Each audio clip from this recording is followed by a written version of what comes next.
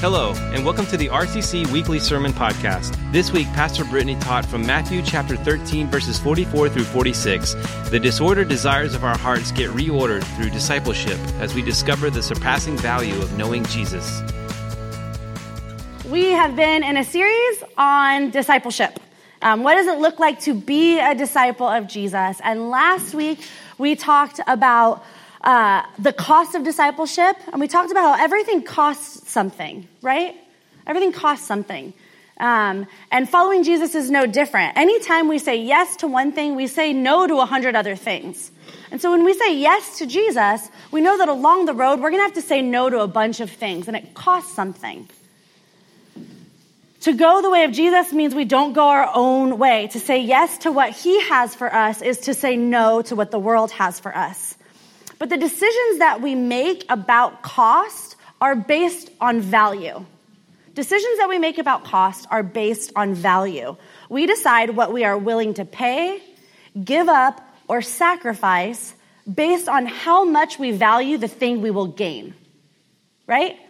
We determine what we are willing to pay, give up, or sacrifice based on how much we value the thing that we will gain. So for example, I am willing to give up about $3 of my dollars for a cup of coffee. I'm willing to give up about $3 of my dollars because for me, the value of the cup of coffee is about $3 of my dollars. Don't get me wrong. There are some days, if coffee would only be available to me for 20 of my dollars, I might be willing to pay 20 of my dollars for coffee. But we evaluate value based on what we will gain from it. For those of you who've been blessed with the gift of being parents, for you mothers out there, at some point in time, you decided that the value of having a child was worth never sleeping again. You made a decision, right? Some of you didn't know you were making that decision until you were in it, but that's on you for not asking questions ahead of time.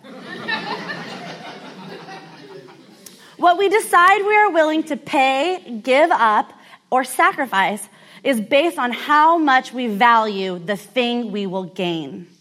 And so as we continue to look at as we continue to talk about what it looks like to be disciples of Jesus, my hope this morning as we look at God's word is that we would see three things. One, that the value of the kingdom God is worth our total investment. Two, that discipleship to Jesus reorders our hearts. And three, that discipleship to Jesus is an invitation to recognize, respond to, and rest in the value of the kingdom of God. We're going to go through each of those things, so if you're panicking that you didn't hear it, we'll get there, and it'll go on the screen. But we're going to look at Matthew chapter 13. So if you have your paper Bibles and you want to open to Matthew chapter 13, it's in between a bunch of prophetic names that you can't pronounce and Mark. You can find it there in your paper Bibles. If you don't have a paper Bible, you can look at it on the screen. Matthew chapter 13, we're going to be looking at verses 44 to 46 this morning. This is Jesus speaking. He's speaking to a crowd of people and to his disciples, and he says these two things. He says, the kingdom of heaven is like treasure buried in a field that a man found and reburied. Then in his joy, he goes and he sells everything he has and buys that field. Again, the kingdom of heaven is like a merchant in search of fine pearls. And when he found one priceless pearl, he went and sold everything he had and he bought it. This is our passage for today. We find this passage right in the middle of a bunch of parables that Jesus is using to teach what the kingdom of God is like. What the kingdom of heaven is like, what the kingdom of God is like.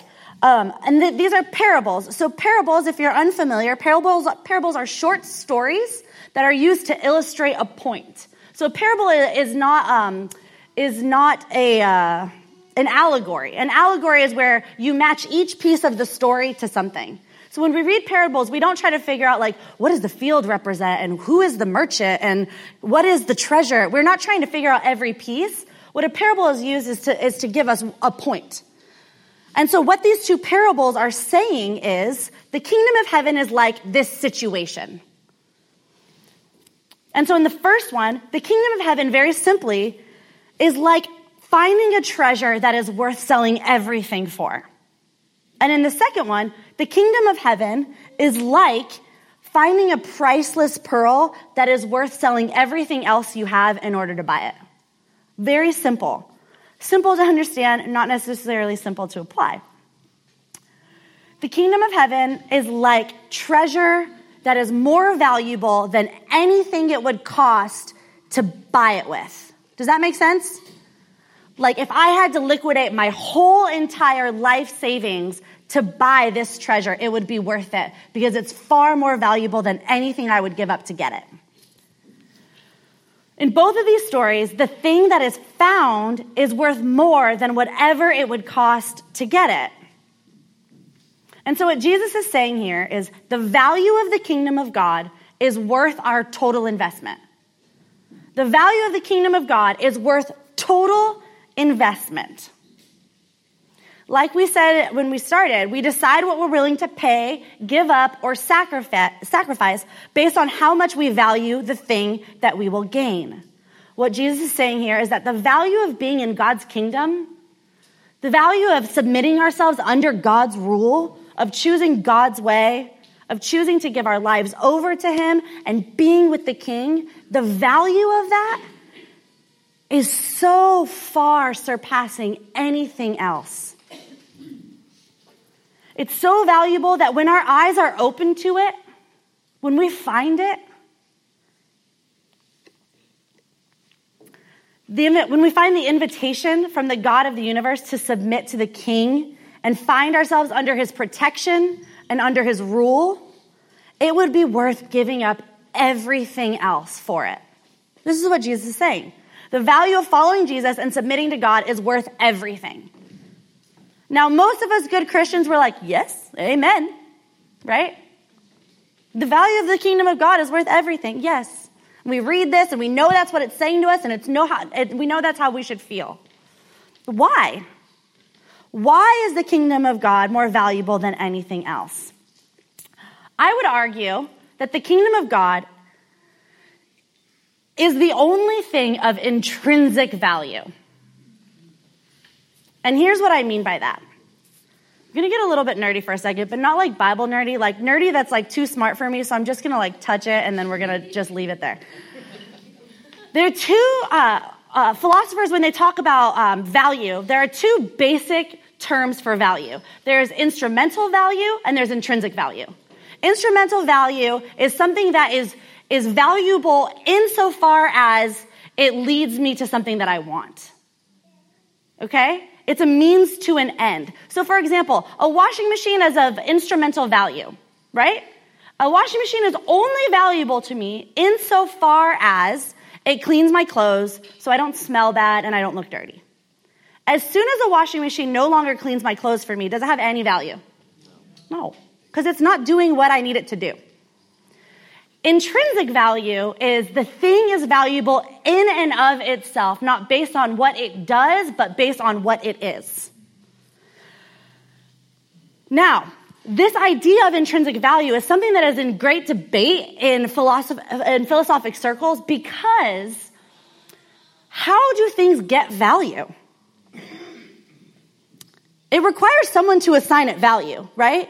Someone somewhere has to decide that this thing has value. And so the way that philosophers talk about whether or not intrinsic value even exists is the idea that if you took every being from out of the universe, what would be left valuable? What still has value? And oftentimes people argue nothing. Because what good is happiness? Oftentimes people will say happiness is intrinsic value. Is happiness valuable if there's no one to experience happiness? Does it even exist? I don't know. Like, does a tree make a noise if it falls in the forest, right? Like, is it a thing if no one's experiencing it? Does health really matter if there's no body to keep healthy? Is that a thing? Is there anything that is valuable if you were to strip all human beings? What is left of value? The only thing that would be left of value would have intrinsic value because it doesn't require anyone ascribing it value. It just has it. Does that make sense? But we know from God's word that there is something with intrinsic value. We know that if God were to decide tomorrow against his promises, which he would never do, but hypothetically speaking, if God were to decide tomorrow he was going to wipe out all of mankind, we know that there would still be something standing, and that is the kingdom of God. The kingdom of God doesn't need us to ascribe it worth. The kingdom of God doesn't need us to exist. The kingdom of God is unmovable and unshakable and unchanging.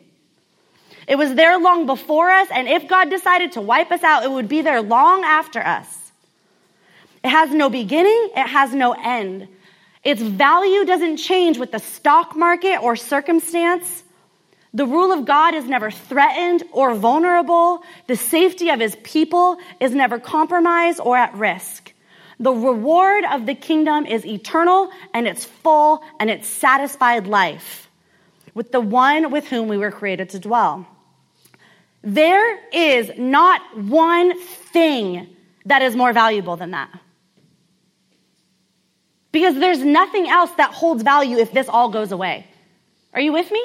Yes. Nothing else. Nothing holds value if this all ends tomorrow, apart from the kingdom of God, God's reign over his place with his people. That's it. And so Jesus is telling us, the kingdom of heaven, should you find an invitation and an open door to enter the kingdom of heaven, there is nothing that will ever compare in value to what you are being given. Nothing. So much so that should it cost everything you had, you should feel like, man, I want to give all this up because nothing is that. Nothing is as valuable as that. Nothing compares. This is what Jesus is saying. The kingdom of heaven is like finding treasure and being like, whew, I'm getting a sweet deal if all I have to do is give up everything that I have to get it. Right? And so Jesus, in these two illustrations, he's telling us that finding the kingdom of heaven is like winning the lottery on steroids. The cost is pennies in comparison to the game. Pennies.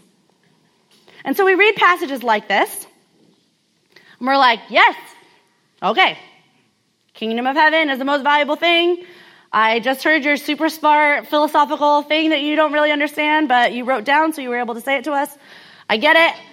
The kingdom of heaven is the only thing of intrinsic value. I should value it above all else. Are we ready to be done with church? We all feel confident leaving this building and being like, done. I feel that way. I hope not, because the person preaching this sermon doesn't feel that way. This is hard. There's a difference between digesting something and wrestling with it and being like, yes, I've come to the logical conclusion that this is correct. There's a difference between that and then living our lives as if it's true. And so I think of all of us when we hear this, for those of us that have been walking with Jesus any amount of time, we hear this and we want to feel that way. And maybe for some of you who've been walking with Jesus a shorter amount of time, you're like, man, I really believe this Jesus thing, and I love all that he offers me, but I can't even imagine feeling this way. I'm so far from feeling this way. Maybe I don't really get it. And I think for a lot of us, this can evoke a feeling of guilt. Oh, I'm not there. Man, I don't know that I would give up everything to follow Jesus. We want to get there. We can see the value of it. And yet when we evaluate our own hearts and the way we live our lives and the things that we really value, we're left feeling like, man, maybe I'm not doing a good job at this. Maybe I don't get it. Because it's hard to get there. So how do we get there? How do we get to a place where we see the kingdom of heaven, where we see following Jesus as the most valuable thing that, yeah, of course, Lord, whatever you call me to lay down, I'll lay it down in a heartbeat. How do we get there? Well, the problem is our hearts are disordered. Problem is our hearts are disordered, and disordered hearts lead to distorted values. Disordered hearts, they lead to distorted values. What we long for and desire, we place value on, right? So like I said, the more I desire coffee, the more I'm willing to pay for it. The more we desire a promotion, the more we're willing to work for it, right? The more I desire to look a certain way, the harder I'm willing to fight for it, the more I'm willing to sacrifice for it. The more we desire a certain skill or ability, the more we're willing to train and practice for it. Whatever will feed the greatest desire of my heart, I will place the highest value on. Because we live towards what we love, what we desire, what we value. We direct our lives towards what we love, what we value, what's in our heart. And the problem is that our hearts are disordered. The things we desire, the things that capture our hearts and our attention are cheap imitations that are at best fleeting and at worst destructive. Cheap imitations, flooding our hearts, disordering it, fighting for the throne of our lives. And what I want us to see this morning is that discipleship to Jesus is the thing that reorders our hearts. Discipleship reorders our hearts. And I want to talk for a minute about how this happens. Last week, I mentioned that discipleship should transform us. Discipleship should change us. We talked about how if we haven't changed recently, if we haven't experienced growing pain, if we haven't met a tension spot of what I want and what God wants and wrestled through that, I would submit that we're probably cruising. Like, we're probably in cruise control, and God is of instrumental value. God is useful to me insofar that when I have something that I need, I pray to him and I ask him to put his blessing on what I want to do. But to submit to God, we feel a tension because there's a wrestle between our flesh and our spirit. So if we're not coming up against the wall of our own flesh ever, I want us to be sober-minded about, are we letting Jesus change us? Or is he of instrumental value to our plan and our agenda? Discipleship should transform us. We should be changing. And as we follow Jesus, our hearts begin to be reordered with us. Because here's the thing, and we say this all the time, and most of us would be like, yeah, sure, that's true. We were made to know and love God. How many of you know that that is true? If you are sitting here and you have breath coming in and out of your nostrils, or your mouth, if you're a mouth breather, no shame. If you have breath coming in and out, that breath is still coming in and out of you because you were made to know and love God.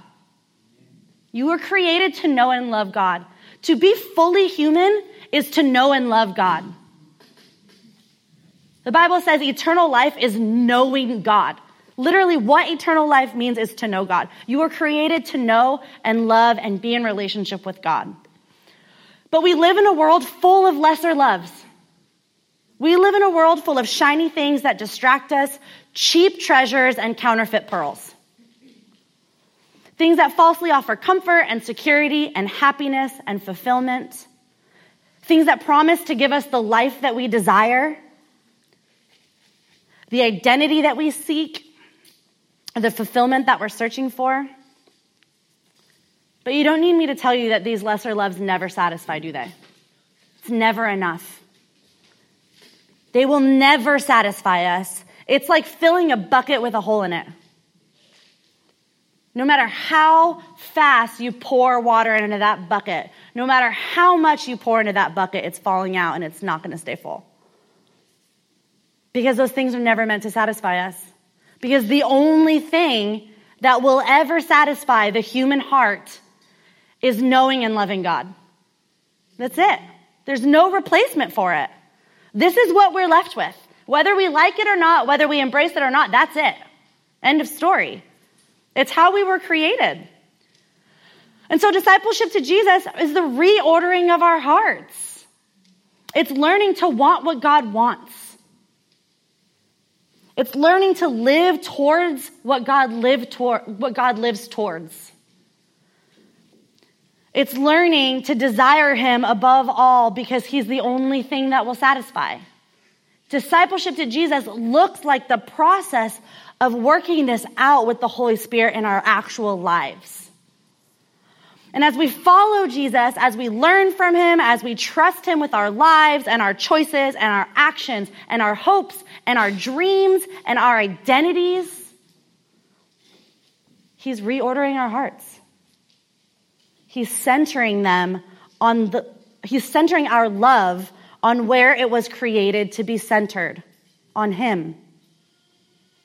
Every time we say no to our own way and we say yes to Jesus, every time we open our Bible and choose that I'm going to wake up 15 minutes earlier and be in God's word, every time we choose a spiritual discipline, every time we choose righteousness over sinfulness, every time we choose others over self, every time we choose the way of Jesus, he's reordering our hearts. The cranks are being turned in there and he's reordering them. I've quoted this book before. I really love it. It's called You Are What You Love by James Smith. But he has this quote, and I put it on the screen for you guys. He says, Jesus' command to follow him is a command to align our loves and our longings with his. To want what God wants, to desire what God desires, to hunger and thirst after God, and crave a world where he is all and all. A vision encapsulated by that shorthand, the kingdom of God. To have our hearts so changed to be in line with the heart of God. To want what he wants. And to crave a world where he is everything. This is what discipleship to Jesus begins to do in our hearts. Now here's the thing. Part of this happens by God's miraculous transformative power. Amen? There is so much about the spiritual formation process that we have no part of. That God in his goodness and his graciousness, he does in his people. And I'm so grateful for it. Because left on my own, I'm a disaster. Thank you, God, that you come in and you do all the heavy lifting for me. But discipleship to Jesus requires us saying, yes, I want that treasure. He can show us the treasure. He is always the initiator. He is always the inviter. He is always the one that says, here, I am available to you, come. But we participate. We respond. He says, here is the treasure of surpassing value. And then we have to say, yes, I agree with you, and now I'll take it, right? We participate. Requires a response from us. We participate in the transformative work that the Holy Spirit wants to do in us by responding in obedience. Jesus can say to us, this is the way to life. But we have to choose, yes, I want to go that way. Does that make sense? He can offer it to us, and then we choose to participate with the invitation. James Smith also says that discipleship is a way, I love this visual, it's a way of curating our heart. Discipleship is a way of curating our heart. It's being intentional and attentive to what you love. Discipleship is being attentive to and intentional about what you love.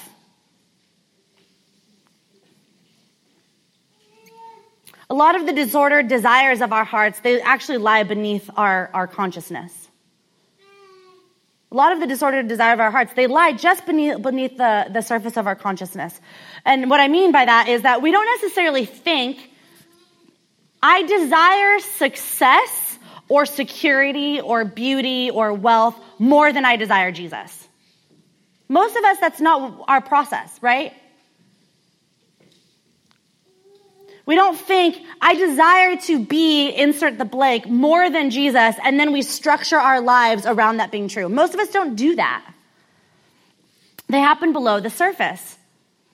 But here's the problem. The values of the world are being dripped into our subconscious all day, every day. And so our hearts and our habits are being formed by the values of the world, right? They're being formed by the values of the world, oftentimes without us even knowing it. I few are working in a job that values overworking. You are constantly in an environment where what it looks like to mean it at work, what it looks like to be a team player, what it looks like to be successful, what it looks like to be whatever, looks like you need to value overworking. And the longer we work there, the more we start to rearrange the world in a way that makes that true, right? But these things are often happening at a subconscious level because it's happening all around us all the time. But as we follow Jesus, the Holy Spirit is actively at work in your life, wanting to reorder your heart and to reform your desires and to free you from the weight of chasing loves that will never satisfy you. And as we participate with the Holy Spirit, as we say yes and we start to live towards what God has for us, as we practice daily laying down our pride and our plans and our identity and the image we want to portray to the world, and we begin to replace those things with new habits of spiritual disciplines, of the fruit of the Spirit, of choosing the way of Christ over the way of flesh, as we participate, our hearts begin to be reordered. Active discipleship to Jesus will change our habits. Changing our habits will change our desires. And as our desires change, our hearts begin to be ordered properly. Do you follow me on that? Active discipleship is participatory. Doesn't happen on accident, doesn't happen by osmosis. Active discipleship means I want to go your way, so I want to learn your way, and then I want to do your way. And as we actively follow after Jesus, our habits change. How many of you guys, well, you don't have to raise your hands, but someone just let's just feel in our hearts that we're not alone. How many of you guys were living your life at a certain point of time in a way that you're not very proud of now? And at that time, you wanted certain things. And as you gave your life to Jesus and decided these things are bad for me and I no longer want to participate in them, those desires changed. Right? Thanks, Ian. The rest of you left me hanging, but it's all right. It's right. I'm not insecure about it. I have a pass. Everyone does. But here's the thing. Our desires change when we choose to act differently. Right? So let's just use, for example, you were going out and partying and drinking with your friends all the time, and you decided that road leads to emptiness and separation from God, and I want relationship with God more than I want that, and so I'm going to choose to not do that anymore. After a certain amount of time, you don't want to be there.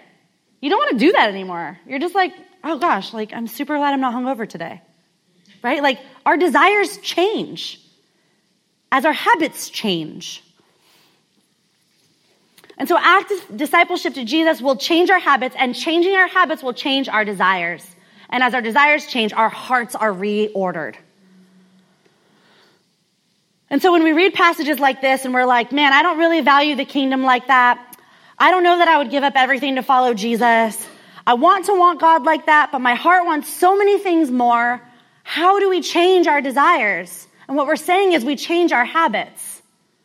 We change the way that we live our lives. We change the things that we do, but we change the way that we structure our lives. If all of your life revolves around work, your life is ordered in a way that your heart is going to be ordered around work and success and your identity and that role being at the forefront of your heart. If your whole life, mothers, because it's Mother's Day, but also fathers, if your whole life is your kids, if your whole life is your kids, you're going to structure your world and your heart in a way that those kids sit on the throne, and that's going to affect your marriage. It's going to affect your relationship with Jesus. It's going to affect so many things. Anything, insert the blank, anything that we value more than Jesus We schedule, we structure our lives towards that value. And discipleship to Jesus is learning to reform our lives in hopes that we can desire Jesus above all else.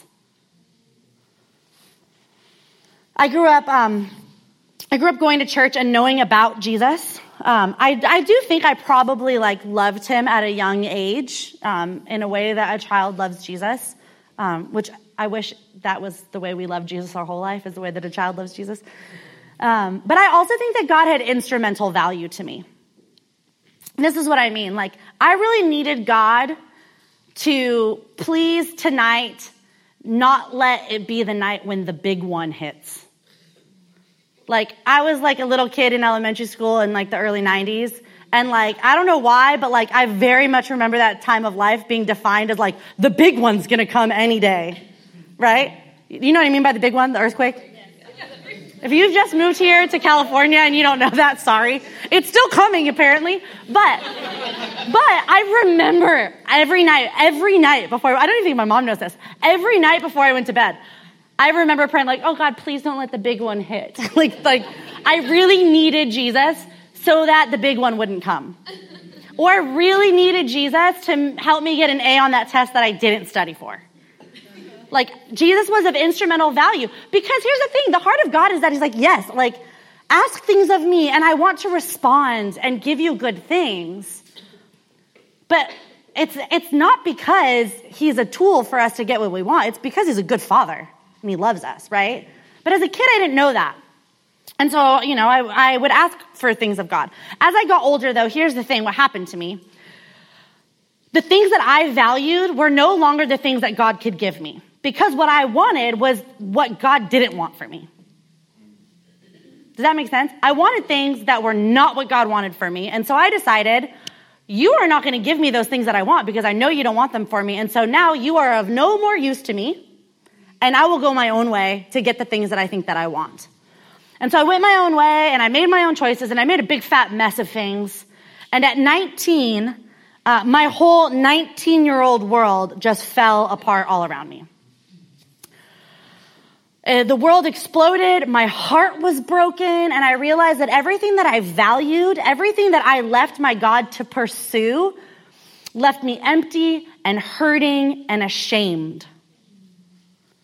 And I remember crying and being man, I've blown this thing up. And I knew where value laid, where it was. Oh, that was a way bigger laugh than my poor grammar should have elicited. But I knew where I could find it. I knew where I would be whole. I knew it, but I did not feel it. I knew it, but I didn't feel it. And so I went with a friend to this college worship night thing, and all I remember is I sat in there and I sobbed the whole time. Half because my heart was broken because of things that I had allowed to happen to it. Half because I was in this worshipful environment where I just felt like a phony and I don't even want to worship you. I don't even know what this is anymore. And here's what I told God in that moment. I sat there. I don't remember what the guy talked about. I don't remember the worship song. I don't remember anything about the night. And I remember telling God, I know that I need you. I know you're it. I know it. But I don't want you. I don't want you. I cannot muster it in my heart. I don't want to do it your way. I don't want you. But I know that I need you. So I'm going to make you a deal. Sometimes I just think God is up there and he's like, oh, I love you so much. Sure, let's make a deal. And I told God, I'm going to wake up every morning and I'm going to tell you, I don't want you, but I want you. And I need you to make me want you.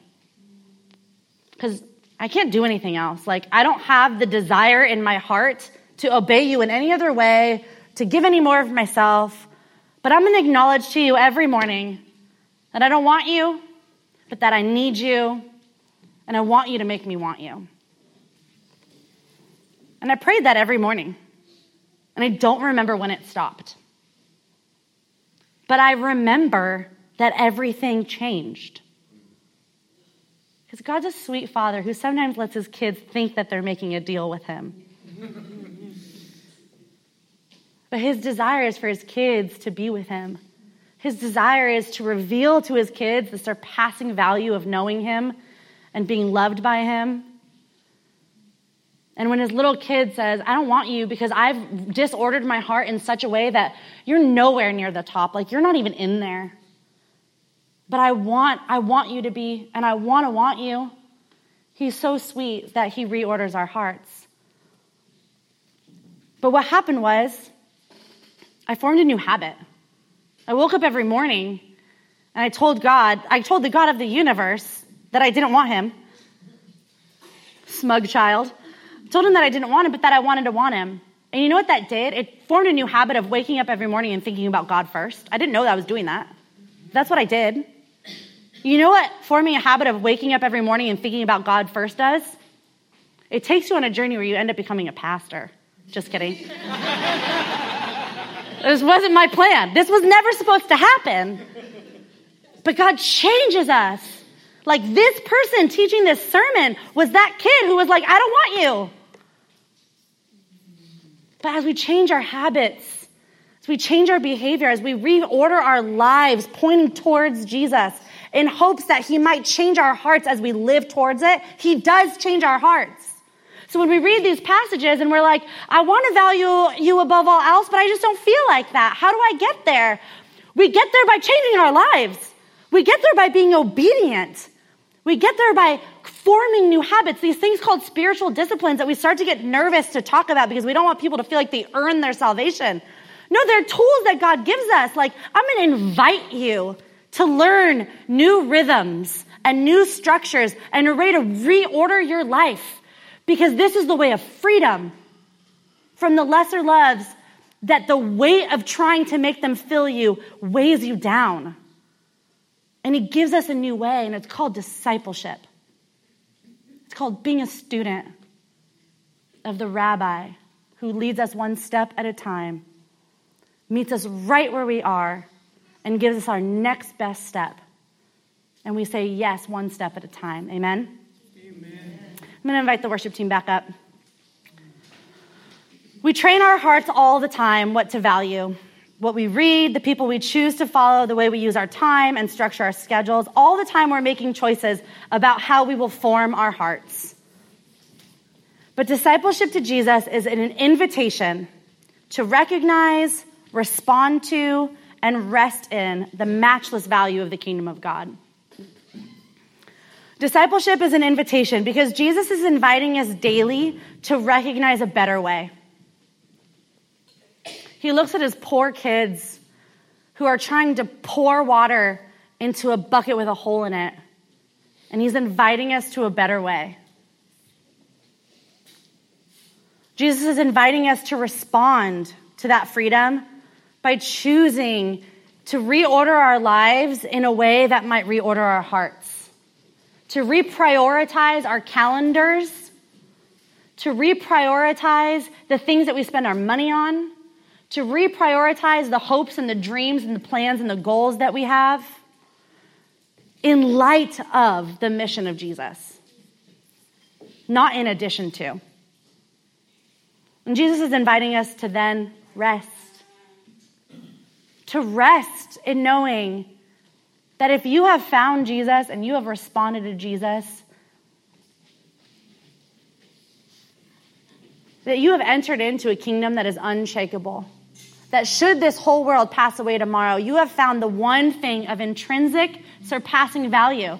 Never changes, never wavers, never loses value. When we invite God to change our hearts and to reorder our loves and desires, the things of the world grow dim. We decide what we're willing to pay or give up or sacrifice based on how much we value the thing we will gain. The more we value Jesus, the more we are willing to give up to follow him because we trust him. Because we've counted the cost and there is nothing more valuable than Jesus. And so if you can't say that this morning, you're in good company. I just want you to know. If you're like, oh, I just am not there, but like, God, I want you. I want to invite you to pray the prayer today that changed my whole life. I want to invite you, as we enter in time of worship, maybe tell God, I don't want you like that, but I want you like that. And our God is so gracious. He's so good. And he might just make you a pastor. And so I want to invite you to invite Jesus to change your heart this morning. Let's tell God that we want him above all else. When we sing these songs, it's often hard because we're singing these songs and we're like, oh man, I feel like a hypocrite because I don't feel that way. We sing them before we feel that way. And it starts to help us to feel that way. I want to read this last quote as we enter into worship. Same book, same author. Obviously, I like it. He says, worship is the arena in which God recalibrates our hearts, reforms our desires, and rehabituates our loves.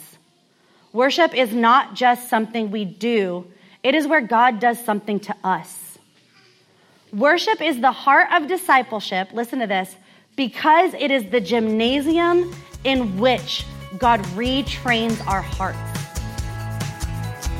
Thank you for listening to Remembrance Community Church Podcast. You can find all our weekly sermons online at remembrancecommunity.org/sermons. Thank you for listening.